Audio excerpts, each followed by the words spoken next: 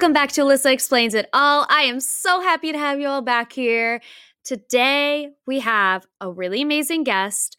She is the Vagina Rehab Doctor on Instagram. And when I saw her Instagram, I was like, well, we found my people. We found them. And her name is Dr. Janelle Howell. She is a pelvic physical therapist and a board-certified women's health specialist. And she has created her platform around being open and honest and creating this kind of inspirational awareness about vaginal health. And she does a great job of educating about pelvic floor health, reproductive health, all of these things. And she really has found a way to make all of these things that like might be kind of boring sound really like interesting. I was learning so much this whole episode. We talked about vaginismus and we talked about some other kind of like pelvic floor disorders. We also talked about really good sex because of your pelvic floor. Like you could have a tight I think I have a tight pelvic floor, guys. That's what I learned in this episode. And I'm a little stressed about it, but Dr. Janelle has made me feel a little bit better about it. So I think you all are going to love this episode. There's lots to learn. She is so funny and so knowledgeable. So without further ado, here is Dr. Janelle Howell.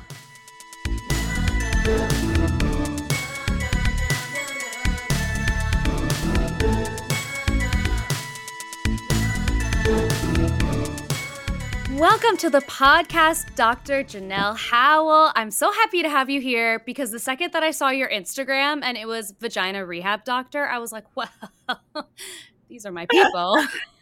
Oh my gosh, yes. I'm excited to be here. I can't wait to get into the conversation.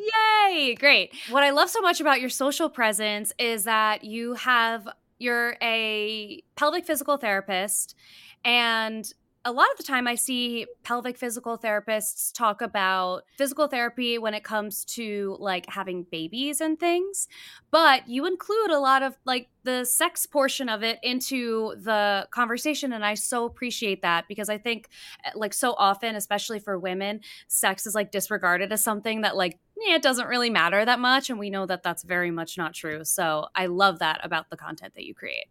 Thank you. Yeah, I definitely love talking about it. As a pelvic physical therapist, that's like where sex happens, in the pelvis. And so it's a disservice, I feel, if we're not educating people about it, especially because we have that platform to work with so many different people. So I love talking about sex. People are probably tired of it. Like, oh my gosh, here she goes talking about the clitoris again. Here she goes. Do you have any like one sex fact that you feel like specifically blows people's minds?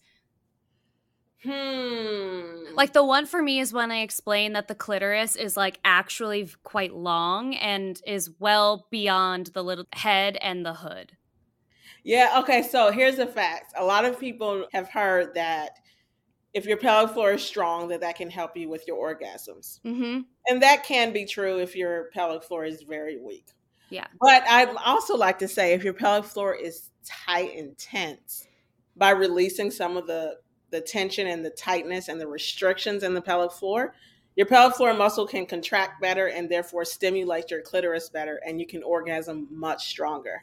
So I've worked with people, I have clients that I work with virtually, and I'm just training them on exercises, how to release tension.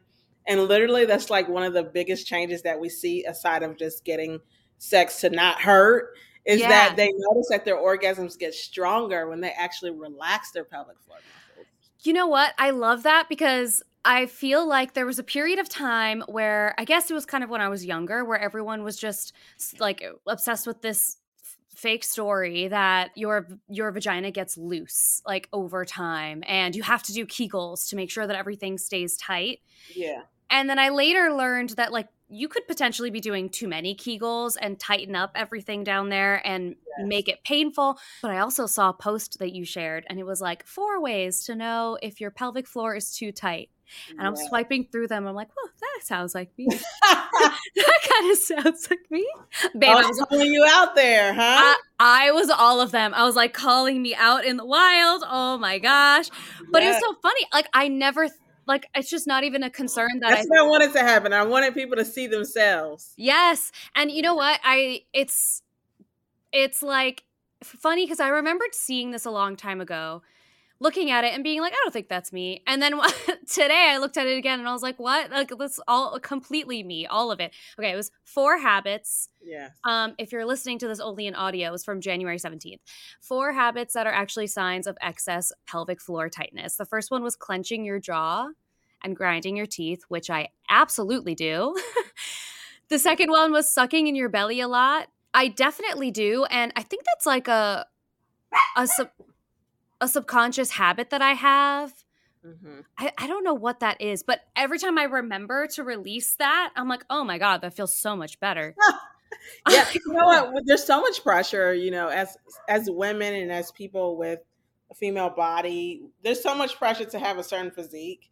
I mean, we learn it from a very young age. I mean, even when you're like 8, 9, 10, you might have learned to like suck your tummy in so that you can look smaller. A lot of my clients don't even know how to breathe correctly because their abdominal wall has been sucked in for so long, their diaphragm is not working correctly. So then that shoots off to pelvic floor dysfunction. And so let that belly hang, let it hang. Your vagina will love that. It's like, Yes. oh, it feels so good. Literally, it felt like, it Yeah. was great. Oh, if you prefer to pee just in case, I do a just in case pee like 10 times before I go to bed because I don't want to wake up in the middle of the night. I wake up in the middle of the night anyway. I don't know why I do that. What is Yeah, that honey. for? Yeah, you definitely need some pelvic physical therapy. The last one, the last one on this list is when you squeeze your whole body really tight in order to have an orgasm. Yep. The way that I literally give myself rigor mortis, like Yes. I Listen, can't. when I tell you, some of my clients were telling me, and you know what? I'm so grateful for not just what I've learned in school, but what I learned from my clients. Mhm. So what I'm learning from my clients, especially my clients with painful sex, vaginismus, that's when like things can't get into the vagina, penis can't get in, can't get in, a finger can't even get, some people a Q-tip is not able to get in. And it's more like a neuromuscular condition where the brain and the mind is overstimulated, and in that person's mind, the brain thinks that vaginal insertion is dangerous. So it's difficult for that to happen. I found that for a lot of my clients with painful sex, whether it's like burning, spasm, painful sex, that they have a pelvic floor that is not able to let go. Mhm. And so that means that their muscles are like hell. Imagine holding your fist like really tight all Clenched all day the time. long on it. Yeah. It can't contract if it's fully contracted. It can't do anything else. Yeah. So for my clients that are trying to achieve that orgasm, many of them have to clench their whole bodies together in order to make up for what the pelvic floor is not able to do. So they're Wow. trying to get more muscle engagement because the pelvic floor is stuck. It's like, sorry, we're too tight. We can't do nothing. Right. Let's just clench the butt. Let's clench the thighs. Let's clench our belly. Let's clench everything because the body needs that muscle engagement in order to sort of trigger that orgasm. And yeah, it's a common symptom for people that have pelvic floor tension. That's so wild. And it's like, I say this all the time and I feel like a broken record. It's just crazy that we don't learn about any of this unless we seek it out as an adult. Yeah, So, if we had all learned that earlier on in life and yeah. gotten the right information, maybe we wouldn't all be course correcting along the way. Right.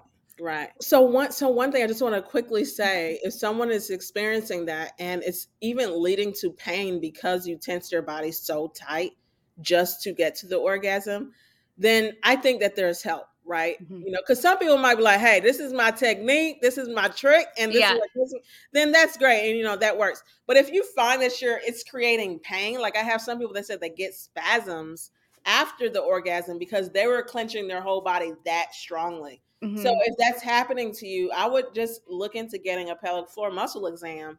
And I go into other ways to know if your pelvic floor is too tight or even weak on my Instagram page. But a pelvic floor physical therapist could definitely at least do that examination for you. You've inspired me to really seek out that appointment because I literally did not even putting all of that together is just like, oh my God, blew my mind. What is the connection between the jaw and the pelvic floor? I know you had described it in the post, but just so in case Yeah. anybody else has had that experience. So the jaw and the pelvis is fascinating. First of Mhm. all, because those are the two outlets. So you have the mouth, which is the outlet of verbal expression, and then you have the pelvis, which is the outlet of like creation in general. This is literally where humans are created, but also erotic expression. And so the outlets, it means that things can get out, right? Food can get out of your mouth, saliva from your pelvis, blood if you're a woman, if you're a man, semen, all of that. But it also means that things can get into the body. So your mouth is this outlet where things can get in that could potentially be harmful. And even for your pelvic floor, this is the gateway. So like let's say someone who's experienced trauma, or maybe they struggle with a lot of anxiety, their brain wants to tell those areas to shut down, to close off, to prevent further, amounts of danger or dysfunction. And so you might find yourself clenching your jaw because of anxiety, all right, because of not Wow. feeling safe, because of stress, right? So the body wants to clench and close off the openings to sort of say, hey, we're under construction. We're really stressed right now. No visitors allowed. Mm-hmm. And so it's a nervous system thing, but then also there are some actual physical connections. There's a fascial connection line that goes from literally your jaw all the way down to your pelvis. So What? yeah, if you touch where your jaw is, where your TMJ joint is, and you press on it enough, and if you do a strong Kegel, you can actually feel your jaw contract. Bro Just just did it and I felt it. yeah, just from your pelvic floor squeezing. The So way I'm going to have every single person around listen, me do that now. Listen, if your jaw is tight, if you have TMJ issues, clicking, you gotta wear. Some people have to wear a mouth guard at night. I wear a mouth guard. Listen, if you're wearing a mouth guard, it's a good chance that your vagina is also guarded. Literally, Yeah. it's probably tense, right? I would say mainly it's probably nervous system, but there is that actual fascial connection Mm-hmm. that is connecting the two muscle groups. Wow, I've learned so much already, and we've been in here for like 10 minutes. You are a wealth of knowledge. Oh, Wow. thank you, Oh thank my you. God, I'm just so happy you're here. Originally, I reached out to you because I get pretty much anytime I do like a sex ed questions box on Instagram, I get asked about vaginismus. And I don't ever feel like I could give general advice, but I'm certainly not like a therapist and I don't want to give any sort of medical advice. Yeah. But you have a very deep knowledge of vaginismus. Hmm. So, I wanted to know, I guess, well, could you explain what vaginismus is for people who don't know? Sure. So, vaginismus is a form of pelvic floor dysfunction that can make it extremely difficult, painful, or even impossible to achieve vaginal insertion. So, you may have noticed when you were like 12, 13 that you could not get a tampon in, no matter how much you tried, prayed, meditated, Mhm. all the things. Okay. But then also, let's say that you're now trying to be intimate, right? Penis and vagina sex, or maybe a toy inside of the vagina, and it may feel like it's hitting a brick wall. So I have clients right now that I'm working with that have been married for several years and they've never had sexual intercourse. And so this, as you can imagine, is devastating for relationships, just your overall stress levels, self-esteem, all of that. And so what I do is I work with my clients to learn how to relax their pelvic floor muscles. And these are the muscles that surround the vagina. Mhm. And these are some strong muscles. Yeah. Because listen, if it can stop a penis from getting in, these muscles are clenched up. And so it's not just tightness though, it's also neuromuscular. Mhm. And so the brain is interpreting vaginal insertion as dangerous. So there can be an autonomic spasm of the vaginal muscles that prevent things from getting inside. And so this has literally become my number one thing to treat. I love treating vaginismus. I'm in the works of creating a support group just for vaginismus. I have an email club literally just for vaginismus. So all my emails are tailored to it. And I'm working with my clients with it. And many of them are getting better. Like I've worked with people who could not do anything, came to me as a virgin, not by choice, but because they could not. And then a couple months down the line, they're having sex 2, 3 times a week. That must feel so gratifying. But in like, I worked with a sex coach who was a somatic practitioner, and this was like over a year ago. And she worked with a lot of women who experienced tightness and went the somatic route, I guess. So doing like she would do what she calls vulva hugs. So like putting your hand over the vulva and like taking deep breaths and sort of like really, I guess now that I'm thinking back at it, I think what she was really doing was relaxing the pelvic floor in some way. Mhm. And the most amazing part of it for me, I wasn't obviously the practitioner, but to be a kind of outside party and watching these women who have experienced, like you're saying, years and years of marriage Yeah, without being able to have sex with their partner, and yeah. then to be able to achieve that again, it's like so emotional and so, oh my God, like to see it happen in front of your eyes, it feels like magic. It's amazing. Absolutely. And that's why I love treating it because of the transformation. I mean, Hmm. these people, you come in like literally almost on the verge of giving up. I mean, there's so many doubts of can you can imagine what people are thinking of their own vaginas. Like my vagina is broken. Hmm. It's not going to stretch. It's just, and there's so many things that's going on. But listen, I get excited. I'm like, listen, we're about to do this because I've seen it happen. So I have the confidence that they don't have. And I will say that I think it is a lot of somatic and neuromuscular and brain involved. It is not just the pelvic floor, it's sort of a combination of pelvic floor tension, but also avoidant behavior. So Mm. I have not worked with one client that did not have some level of fear, either fear of insertion, fear of pain, or fear of sex. One of the three usually.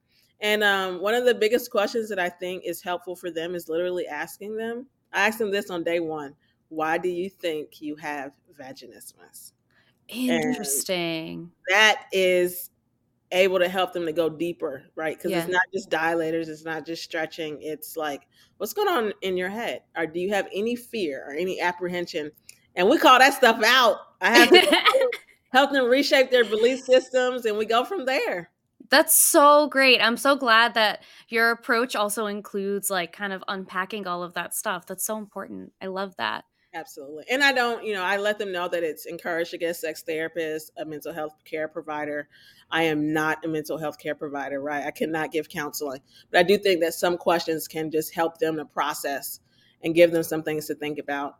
And even changing their mindset with insertion. Because Mhm. if you're just trying to force things in your vagina, then I think that contributes to why people are like using dilators for years and can't progress to sex because they're not sort of aware of what they may be thinking inside of their head. Do you know how many people are typically affected by vaginismus? I'm sure there are plenty that don't even know that that's what's going on, but It varies greatly by culture and region. I Mhm. think in some parts of Asia and Africa, it's like 30%. It's as low, I want to say between about 5 to 8% in the United States. For religious women and evangelical Christian women, it's 1 in 4. Oh my god. 25%. I wanna be more surprised by that, but I'm kinda not. You're like, oh my gosh, how I could this happen? I'm like, "Oh my god, I was right." Yeah, yeah. There's so many contributing factors. Yeah. Religion, of course, being one, but not just religion. There's like if someone had a lot of enemas growing up and that was traumatic for them, they may Mhm. have learned to sort of clench whenever something's going inside, or maybe their first pap smear or pelvic exam was traumatic, painful, and so now they're associating pain, or even people that have a baby. I had Mhm. someone listen to this story, y'all. I had someone that did not work with me one on one. She just came to my monthly VAG stretch labs. And I do my VAG stretch labs on the first Sunday of every single month. It's only $17. Okay. So we Wow. do pelvic floor release exercises, breathing strategies. I'm teaching people how to just connect with their vagina and their pelvic floor. And this one lady, I didn't even know, I didn't know who she was. I didn't know she signed up. She had vaginismus after giving birth Oh. and not even giving birth vaginally, a C-section. She Wow. developed vaginismus. She could not have sex with her husband for 2 years after giving birth. She started coming to my vag stretch labs, and literally yesterday, February 1st, I got a testimonial from her saying that she was coming to my stretch labs last year, and she eventually was able to have sex. The first time she tried it again, it was pain free. It was great. And all Wow. she did was my stretch laps. So sometimes it's not like, because some people can't afford to see a pelvic physical therapist. Hmm. Some people don't have the time, or maybe they're not comfortable with a professional, putting their finger in their vagina. All right. So Fair. exactly. There are options. So, there's hope. Even if you don't have vaginismus, any form of pelvic floor dysfunction, there's hope. Yeah. What do you think would be a warning sign for somebody to like seek out any sort of guidance? And I also think like on the note of having these services be accessible, it's really like wonderful that you have like tiers to the services that you provide. Like even Sure. $17 is something that is affordable for most people, and Yeah. that's just like so wonderful. I'm so grateful that you Yeah. do that. But what would be some warning signs for someone who should maybe there's something going on down there. Maybe like it's not something I should be brushing past. Yeah. The biggest things I would say is all the P's. So pee, poop, pleasure, pregnancy, and postpartum. Hmm. So if you pee your pants at all, I mean, if you piss even a little bit, when you're laughing, coughing, jumping, sneezing, that is urinary incontinence. Okay. So that is a sign that your pelvic floor is struggling a little bit in some way. It might be too tight. It's not all the time that it's weak. Okay. So Hmm. that's a myth that if you're leaking or having any issues, that your pelvic floor is weak, right? So frequent urination, right? You kind of got on this a little bit, right? If you're peeing constantly, it's a little bit of a combination of your nervous system and your pelvic floor muscles. So if your pelvic floor is really tight, because it's under the bladder, your Hmm. bladder is on top, your pelvic floor is below. If it's tight, your pelvic floor will actually be lifted and too high, and that can press on your bladder, confusing your brain into thinking that you have to pee constantly. Wow. Yeah. I'm And then so it might even make it feel like you have to pee like immediately. Like, get out the way. I gotta pee. I'm not gonna wait until the right. That urgent sense of urination, Mhm. the pelvic floor and nervous system. Wow. It's crazy how strong those muscles actually are. I remember the first time I saw a diagram of like the whole kind of pelvic system, and the pelvic floor is, correct me if I'm wrong, it's like a system of muscles that sit sort of at like the bottom of the bowl. Yes. And it's Yes. Literally a bowl. yeah. And I'll continue, because I know you said what are some of the signs that something is wrong. So Yes. urinary leakage, frequent urination, but also you have to push your pee out. A lot of my clients tell me is that you again? No, no, no. Thank God. No. Okay, okay. So sometimes people sit on the toilet and they have to sort of push a little bit to get all their pee out. Yeah. And so if the pelvic floor muscles are too constricted, that can be closing off the urethra and just making it harder to empty your bladder. But the pelvic floor muscles is actually shaped like a bowl, and it's like a storage bin, an emotional storage bin. So can you imagine if you just had a really traumatic experience, anything sexual, or Yeah. even if you're just in a constant state of stress? Yeah. Listen, those pelvic floor muscles will remember. They will remember. And so they're going to be guarded, right? Again, because this is the outlet. This is how Mhm. things can get into your body and get out. And your pelvic floor is like, oh my gosh, we're so done. Let's Yeah. just close up the shop. And everything becomes guarded. And when Yeah. the pelvic floor guards, it's hard to release, Mhm. poop. So that's where constipation comes in. Maybe you're eating all the fiber, you're drinking the water, you're still constipated, you're still straining. You got to Mhm. pray, meditate, use a stool, use magnesium. You got to do all these things just to poop, Yeah. right? Yeah. So that is another major sign. Any changes after having a baby, of course, weakness, painful sex is a big one, and Mhm. even difficulty orgasming. Yeah. Yeah. I mean, Yeah.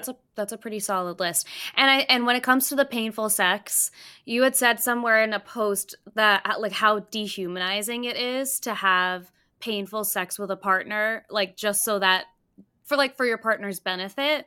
Yeah. That's so true, and I think it then starts to like the issue perpetuates itself because you're like Yes. re-traumatizing yourself over and over and Yes. over again. Yes. And it's so, for me, it's almost like, oh my gosh, how can you not see this? Because a lot of my clients, they're like, what's going on, Janelle? I have such pain with sex, but where did my libido go? It's gone. I'm like, sis, your brain is literally telling you to pull your hand away from the stove. If you touch the stove and it's hot, you do not even have to think about pulling your hand away from that stove. Yeah. It happens automatically. Mhm. And so over time, if sex is not satisfying, your brain will say, please don't do this again Mm-hmm. because it's painful. It's excruciating. Like we said, it's somewhat even dehumanizing to torture yourself for the sake of someone else. So get help. I mean, it's understandable though, when you love someone, you want them to be happy. Right, right. And of course, we all feel like we have sort of responsibilities in a relationship. Maybe you feel like you need to cook, or you feel like you need to, I don't know, rub his penis or whatever it is. Look, we all got these little responsibilities. But when it's torture, when it's at the point where it's like, this is hurting me, then listen, pelvic physical therapy. Yeah. Sometimes it is medical conditions, and it would be great to rule that out first. So see your gynecologist. Make sure you don't have like endometriosis, Mm-hmm. fibroids, polyps. But once that's been cleared, the next thing is to look into seeing a pelvic physical therapist. I love that. That's great. I hope that Yeah. everyone who's listening who's had any sort of symptoms of this kind of feels like a clearer path to what they can do and what their options are, because everyone deserves to have, to be free from that stress and Yes. to really like be able to enjoy sex and to be able to like have normal peas and use Yes. tampons when you need to. And I think even part of what's really nice is when you were talking about, this is like the train of thought that I had lost earlier, when you were talking about even just opening up the conversation, that really like starting to open up your client. I think it's even just because like people don't get asked that question.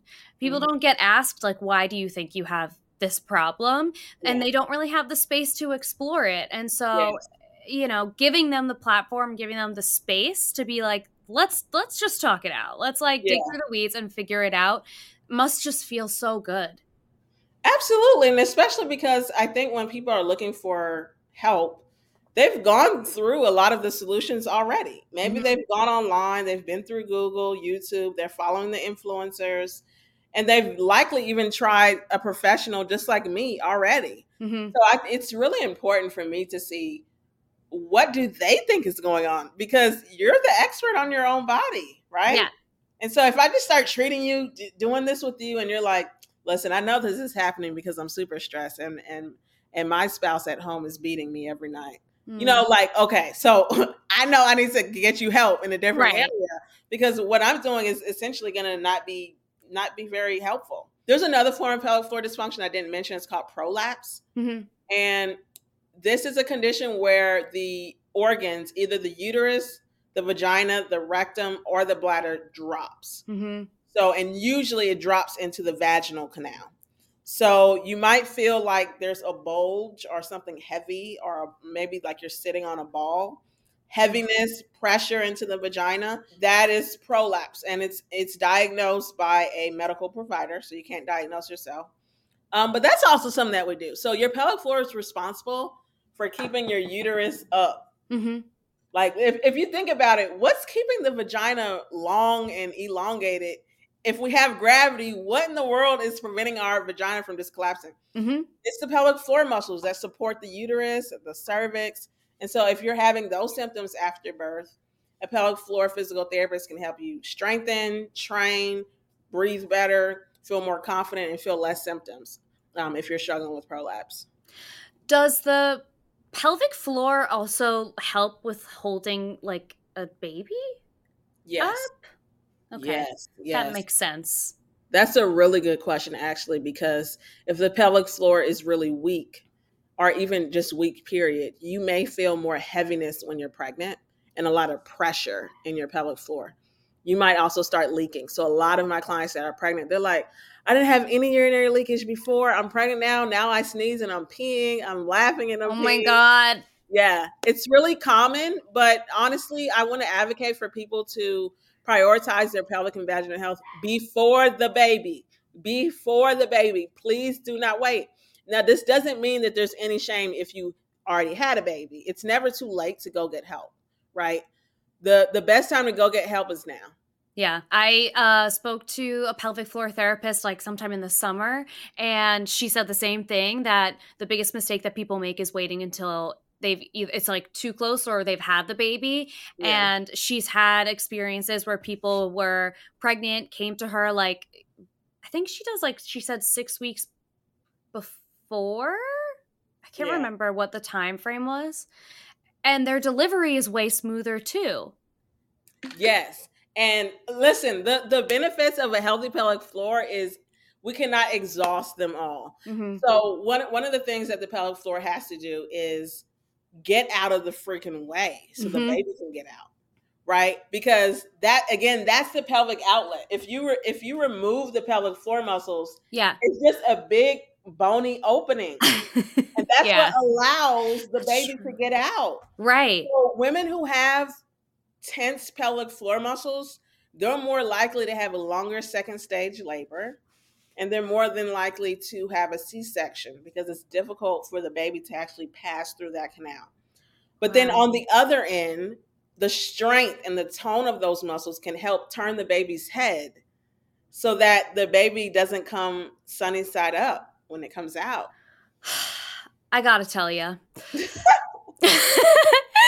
There's a girl on TikTok, and people will tag her. They'll be like, "Where's the girl with the list?" She has an ongoing list of things that happen while you're pregnant, or could possibly happen while you're pregnant, or once you have kids. And Yeah. so every now and then I get these things on my TikTok where it's like, just even hearing that, like turning, Yeah. baby turning around. I'm like, where's the girl with the list? Because the baby turns around in your belly. It's Yes, just it so does. crazy.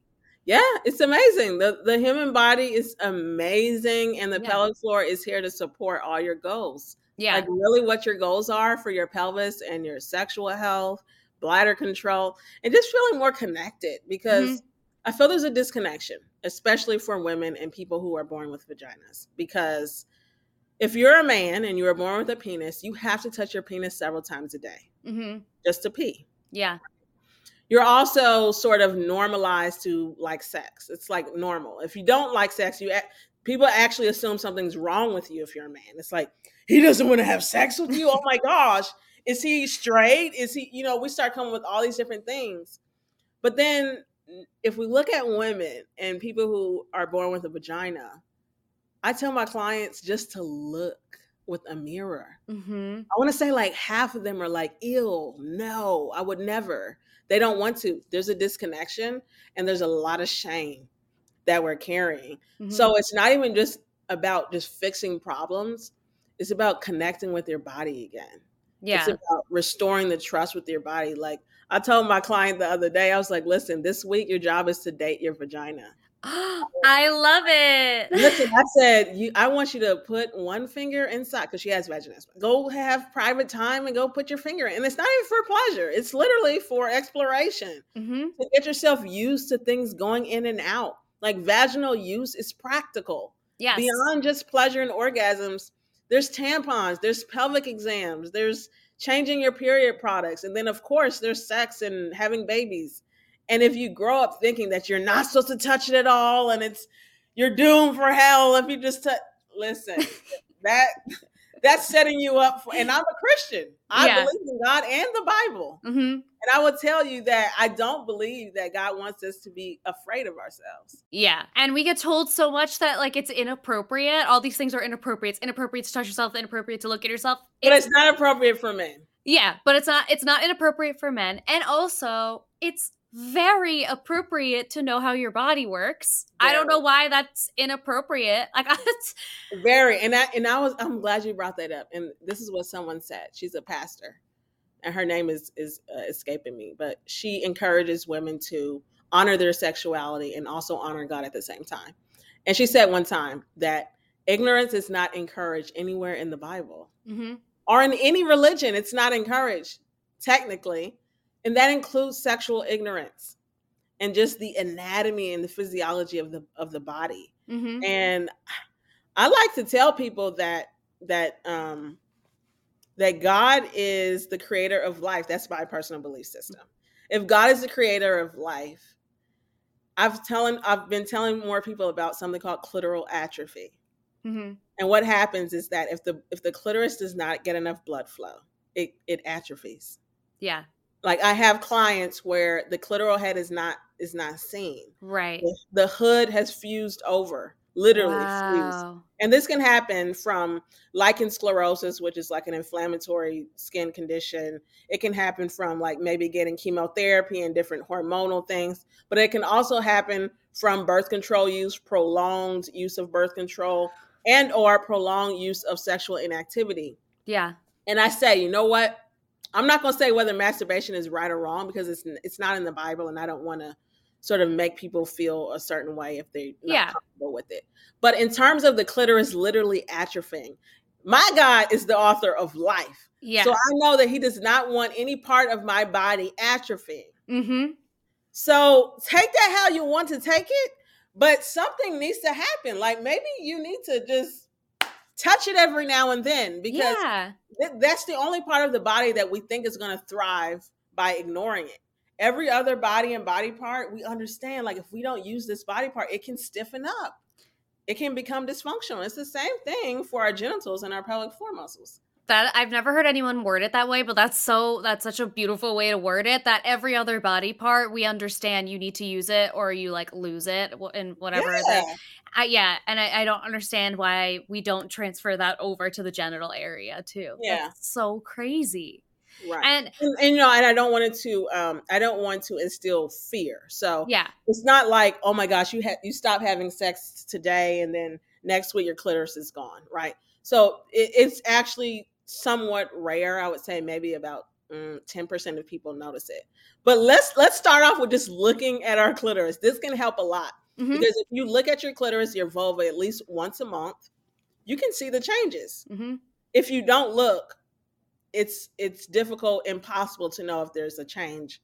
Yes. And whether it's appropriate to go tell your doctor. Yes, totally. You need to know what it looks like when it's normal so that should anything happen, you at least have a baseline. Absolutely. And I think you gain a better appreciation for all of the things that your body is capable of when you really spend the time and like look at it. Yeah. Especially because there's so many people who feel like vulvas are gross or, you know, whatever, that they have like bigger lips or like, and when you really like, first of all, everyone needs to go to the vulva gallery and just look at all of the different vulvas that exist. Every person with a vulva needs to see that. Yes. And men too.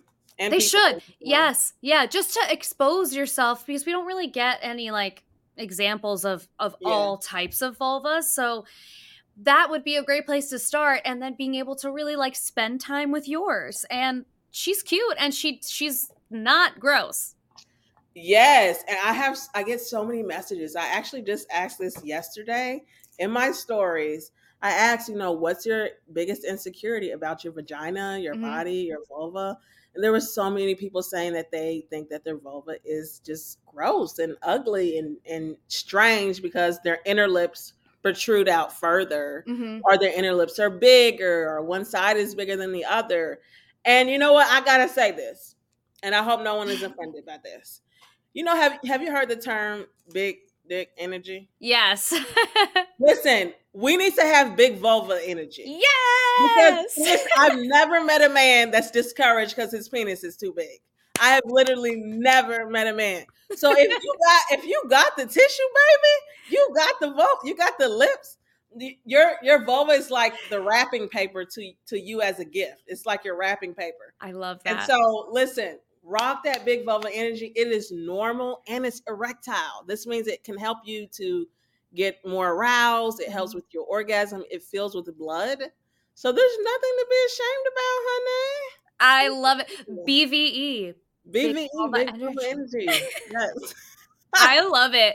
You need to print that on a t-shirt and I will wear it all the time. I did. I tried, but people were like, do you expect me to wear this in public? This is embarrassing. So I got to think of a new merch line, something a little bit less. You can have it just be like BVE and edit, and whoever asks, you know what? They asked. So okay, maybe I could do the abbreviation. Maybe that was the problem. I had it completely spelled it. It was like big vulva energy. No, but it's such a thing that when you work in like industries like this, everything feels so normalized, and which is amazing. Like once you say vulva over and over and over, like it doesn't have that same power that it did.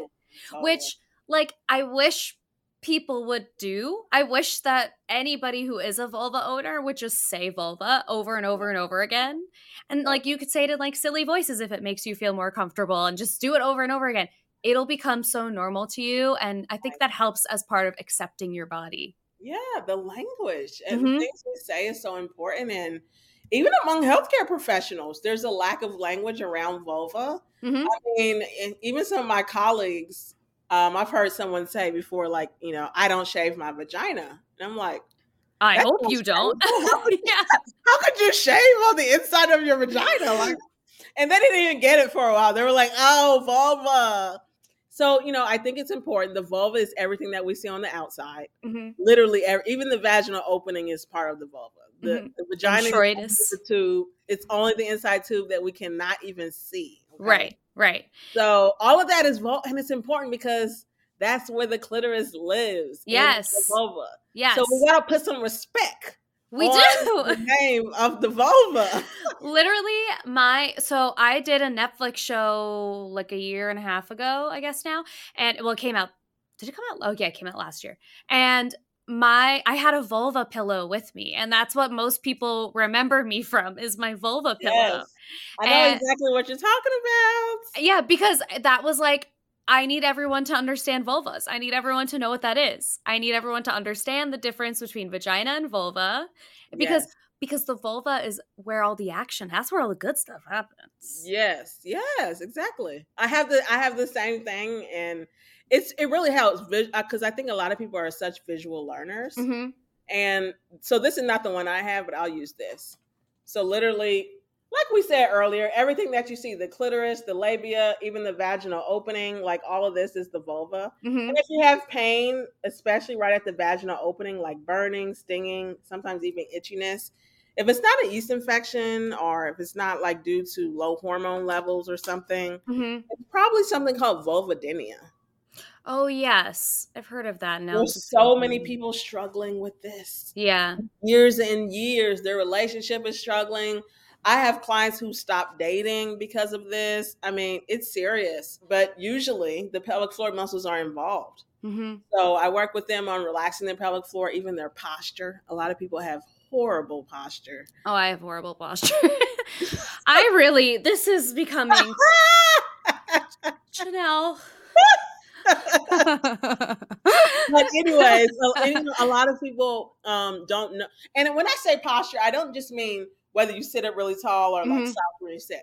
I also mean the positioning of your structures. Like some people have a shoulder blade that's higher than the other, even a little bit. Wow. So postural alignment is off. Some people have a pelvis that's like elevated on one side. Maybe they have scoliosis. I mean, there's so many different things that can contribute to how your body is held, not just the way you sit, but that isn't, of course, included in it. Everything is so connected. Yeah, of course. Yes, girl. It's so wild. I also saw another post that you did. Well, actually, we're filming this or taping this, whatever, recording this in February. So it's Black History Month. And I saw you had done a post about the differences in healthcare for Black women specifically pelvic healthcare. Yeah. And in that post, you had said that it's like 3 to 4 times more likely to suffer maternal mortality, which that I knew, but also 20% more likely to have a C-section. Why? Yes. Listen, do you have time? Yeah. I have time. I have all the time in the world for you. Yeah. So, I mean, the reality of the situation is that the origin of our history comes from racist origins, right? We got here from slavery, and that wasn't that long ago, right? So some of those people that brought us here and that, had their plantations or whatever, some of their children's children are now doctors. Right. And there was a study done recently that showed that actually a good percentage of doctors actually believe that Black women cannot feel pain. I've heard this before. We can't feel pain. And so that's like a holdover from the days of slavery that made them feel better for whipping us and treating us as slaves. Oh, they can't feel pain, right? And that even holds over a little bit into our culture or my culture as a Black woman, right? there's this idea that I have to be strong and that we're resilient and that we can go through anything and bounce back. Mm-hmm. And so when you have that concept as a medical provider, then you're not going to respond as easily or as readily or as compassionately when someone says that they're in pain. Right. So being pregnant, going into labor, if you're saying, okay, something is off, I need help, you're less likely to believe a woman with black skin, brown skin, because you have these ideas, these racist ideas in your head. There's also health disparities that also contribute. Different things like we're more than likely to have uh, essentially like high blood pressure while you're pregnant. Mm-hmm. But it even goes to show that for women who are established, like Beyonce and Serena Williams, I mean, even with the best doctors, even with the best hospitals, you're just less likely to be cared for in a manner that is conducive to your health.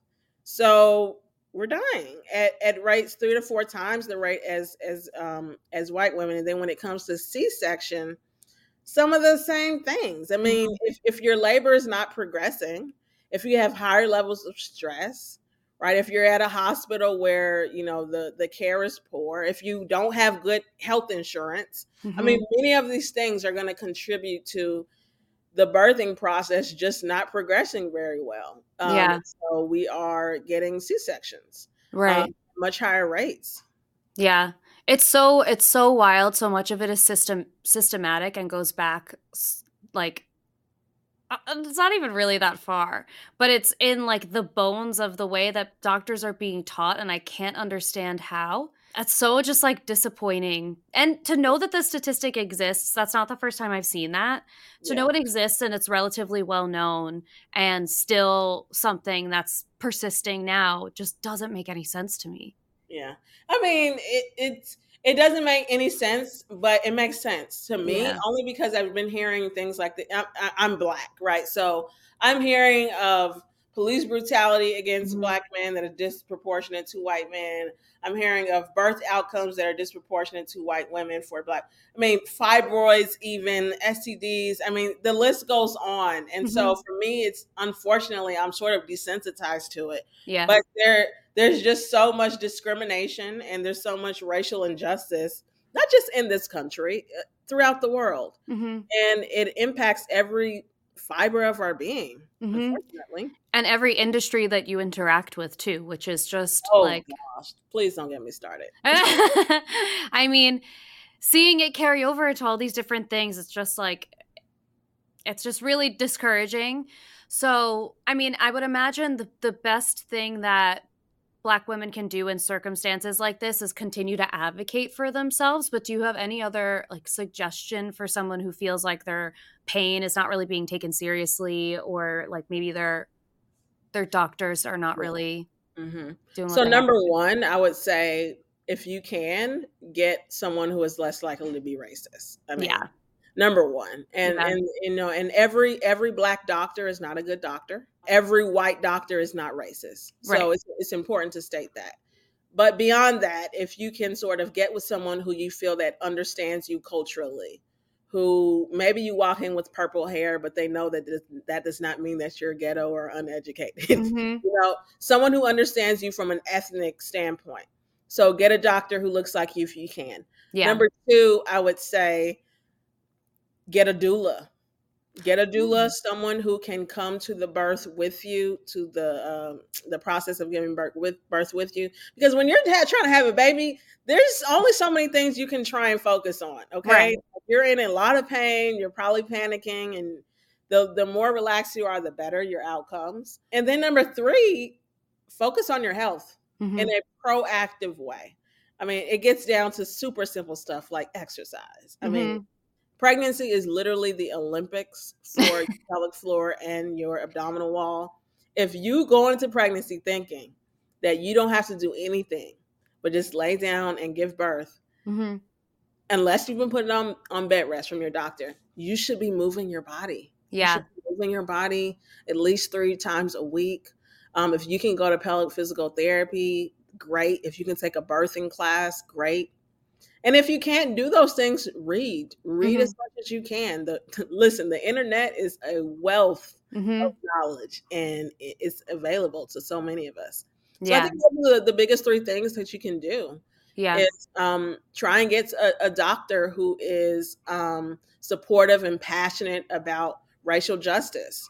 And then after that, try and make sure that you have support at your birth. So maybe Mhm. get a doula.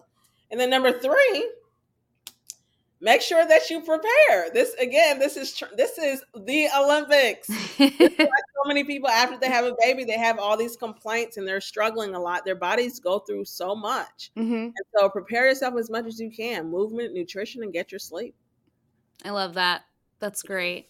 Yeah. And they should also be following you on Instagram That goes because without saying. If you have a vagina and you're not following me yet, I am so sorry to your vagina. I am sorry for their vaginas too. Yeah, listen, I'm giving away free game, free information. People are overcoming dysfunction just from my free posts. Yeah. I mean, it's amazing. I hate to toot my own horn, but No, but it's it's being tooted.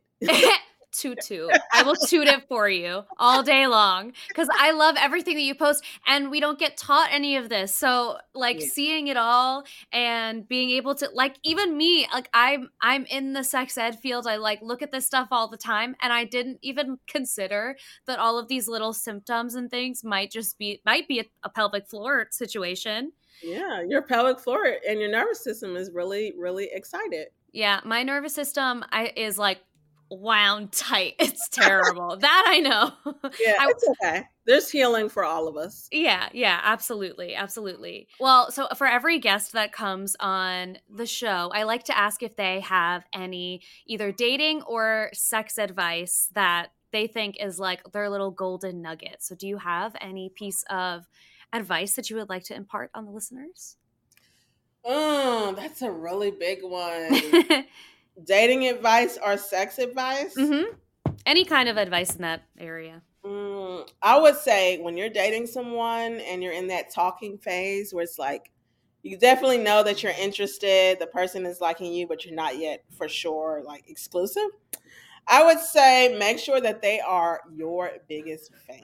Yes. If your person is even a little bit jealous, or let's say you do something and they don't cheer for you, like they don't hype you up, they don't gas you up, that is going to be disappointing. You're going to want that affirmation from someone that's really close to you. And for me, that has been such a big help for me, especially as a content creator. My boyfriend is in law school, but he goes all in for my business. I Like, love that. he is looking for ideas. He's sending me creative ideas for my business. He's connecting me with lawyers. He came up with the name Vagina CEO. I love it. Yeah, so he is like my biggest fan. He's the one that pushed me to go independent. I was working at a hospital before, and he was like, "You're ready. Mhm. It's time for you to fly your wings." He told me, he said, "If you stay where you are, working for someone else, 9 to Mhm. 5, that working for them will be a cancer to your life." I was, I understand that on several levels at this uh, time. when he said it like that, I was like, "Oh, I don't want this to be a cancer to my life." Yeah. So That's I put in a 90-day notice. I gave them ample time, yeah. and I'm independent, That's so I work for myself. congratulations. That is so Yeah, awesome, and it's so amazing that your boyfriend was like, "You got this. You yeah. got this. Come Like on." it's been such a refresher. Like he is behind me 100%. If he's listening, I love you. That's His name so is Ryan. I love him. So that's what I would say. Oh. If you're dating, like pay attention. Like how Yeah. well do they want you to succeed? Mhm. How well, how happy do they want you to be? Like just make sure that they're a fan. Yeah. And then sex advice, I would say letting go is the Hmm. biggest, most underrated tip. Hmm. Because we've been told for so long that it needs to be tight. Right. There's a lot of unlearning that needs to happen. Yes. When you have a vagina, just the anatomy of sex is receptive, meaning Mhm. you have to be open in order to receive. Mhm. Just that alone, if you're closing yourself off to blood flow, lubrication, pleasure. You want everything to expand and sort of bloom like a Mhm. flower. If you relax and let go more, I promise you will probably feel more pleasure. You may orgasm, you may shake, you may shout, you may squirt. No, well, listen, it gets good. Yes. You gotta let go and like really feel what's coming into your body Mm-hmm. instead of trying to like be all tense and tight. Yeah. I love that. That is such great advice across the board. Thank Yeah. you so much for spending this time with me. I learned so much. I feel like I have homework. I have to do some investigating on my own. and, and I appreciate it so much, even though I was just essentially repeatedly called out. It's fine. I'm sorry. No, oh, please, it's fine. Where can everybody find you? So I am so active on social media, Mm-hmm. Vagina Rehab Doctor. On Instagram, on TikTok, Vagina Rehab Doctor, and then my website is vaginarehabdoctor.com. And if you want more structured sort of advice or guidance regarding just how to move your body, then I invite you to come to my VAD Stretch Labs. My next one is going to be on March 5th on Sunday. And I'm also having a pleasure masterclass in March. So as spring comes, I want your pleasure to spring too. I love it. So I think it's going to be on March 19th. But if you want to stay in the loop, I do have an email club for sexual wellness. And so if you go to my website, Vagina Rehab Doctor, you can stay on top of things there. And then you can just follow me on Instagram to stay updated about my VAD Stretch Labs and also my upcoming Pleasure Masterclass. Awesome. I love it. Thank you so much. Again, this has been like, I'm like blown away. Are you gonna go see a physical therapist, honey? Literally, yes. I have to go to the gynecologist. I have an appointment in like 2 weeks, and I'm gonna tell her. Be like, listen. Okay, perfect. Yes, you gotta tell them specific problems. Yeah, I will. Okay. Yeah. Thank All right, you. I'm here for it. I can't wait to see and hear how your pelvic floor is doing in a few months. Oh yeah, I will literally keep you updated. Okay. Listen, I have a vagina update. Exactly. Any people that I can give vagina updates to. Those are people that I want to keep in the circle. You are too funny. Okay, so I have one quick question for you. Yeah, of course. What made you get into the space of sex education? Well, so when I moved to LA originally to get into like doing special effects makeup because I really like scary movies and that kind of thing. I moved there March 1st, 2020. So we shut down like the whole world like 2 weeks after that.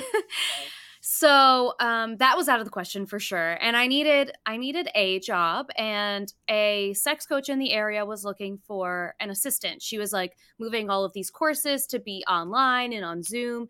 And she's like a little bit older. So she just needed some help like getting all that stuff together. And I've always talked about sex openly within my friend group, but I certainly didn't have like my parents are like, you know, they talked to me a little bit about it, but they were not like going in depth. They didn't, want to have extensive conversations. But being around this woman, her name's Dolly, being around her, I just couldn't believe like what she had found access to in her sex life, and just the way she carried herself and like moved about the world was just so different. Like she just literally saw the world in a different way because she embraced her sexuality in this like amazing way. And then on top of that, I saw all of these people who were her clients who had drastic changes in their sex lives. One of the women that I think is like my favorite success story, especially because I was there from the beginning to kind of the end, she had cervical cancer. So she had done, she'd done chemo for several years. She was finally in remission. She couldn't get anything up her vagina at all. And so she had done, I want to say it was like either 4 or 6 weeks of this like somatic practice, which now that I'm thinking about it, like I said, I think it was a lot of like relaxing your pelvic floor and like kind of the mindset of it. She was able to have sex with her husband for the first time in 5 years. And when she told us, she was like crying, and we're crying. And it was just like, oh my God. That's it. Those are the transformational moments. That sold me. it sold me. And I was like, I love this. I love this so much. It's a job that not everybody can do purely because you have to be so comfortable talking about things that were previously taught not to talk about. Yeah. And getting used to that takes a little while. But I was always pretty good at it. So I love that. And then you just never looked back. I never looked back. Never looked back. Wow. Yeah. Wow. And it's been like a beautiful experience every step of the way. It's like changed my life in a way that I could not have predicted. Oh, that's beautiful. I'm glad. Thank you. Thank you. And it brought me to you. I know. Listen, okay, maybe I need to ask her some sex questions. I got you. Whatever you need. Whatever you need. Okay, one question. What is your number one sex advice? My number one sex advice is, I would say there's two things. Don't be afraid to use lube because wetter is always better. So if there's any sort of like friction along the way, just use lube because it's not, I think there's like, people feel embarrassed to use it and they just shouldn't because it's such a helpful tool. Yes. And the second one is explore your own sexual interests on your own so that you know how to direct your partner on what you like. Woo! Preach, honey, preach. Because if you don't know what you like, you can't just like every time you have sex can't just be a pop quiz for your partner. You said it, not me. You said it. I like it's that. True. You're not lying. I know. She said, I know. So, get yourself a little box of tricks, try some sex toys, or spend a little solo time and figure it out. And then you can figure out what you actually want to do with your partner. I love your advice. I cannot disagree with that. Thank you. Yes. Well, thanks for having me and thanks for listening, you guys. Thank you.